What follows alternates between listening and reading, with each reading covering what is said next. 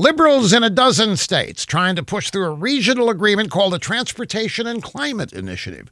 It's aimed at reducing vehicle pollution, and one of the components is a big carbon tax.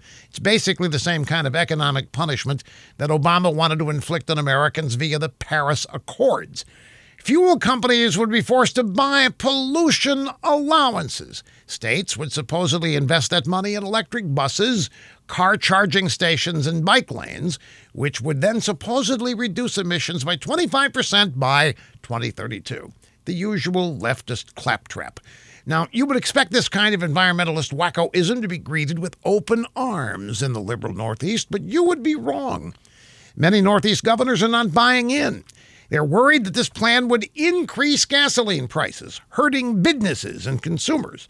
Hardest hit would be those at the lower end of the economic ladder who have long commutes, not to mention the millions of residents in northeastern states who heat their homes with oil. With a big carbon tax, they'll get hammered with high energy bills in the winter. So apparently, these governors are beginning to realize it's very easy for elitist, radical environmentalist wackos to come up with job-killing, economy-wrecking climate plans, but ultimately it won't be these elitist liberal wackos who will be paying the biggest price.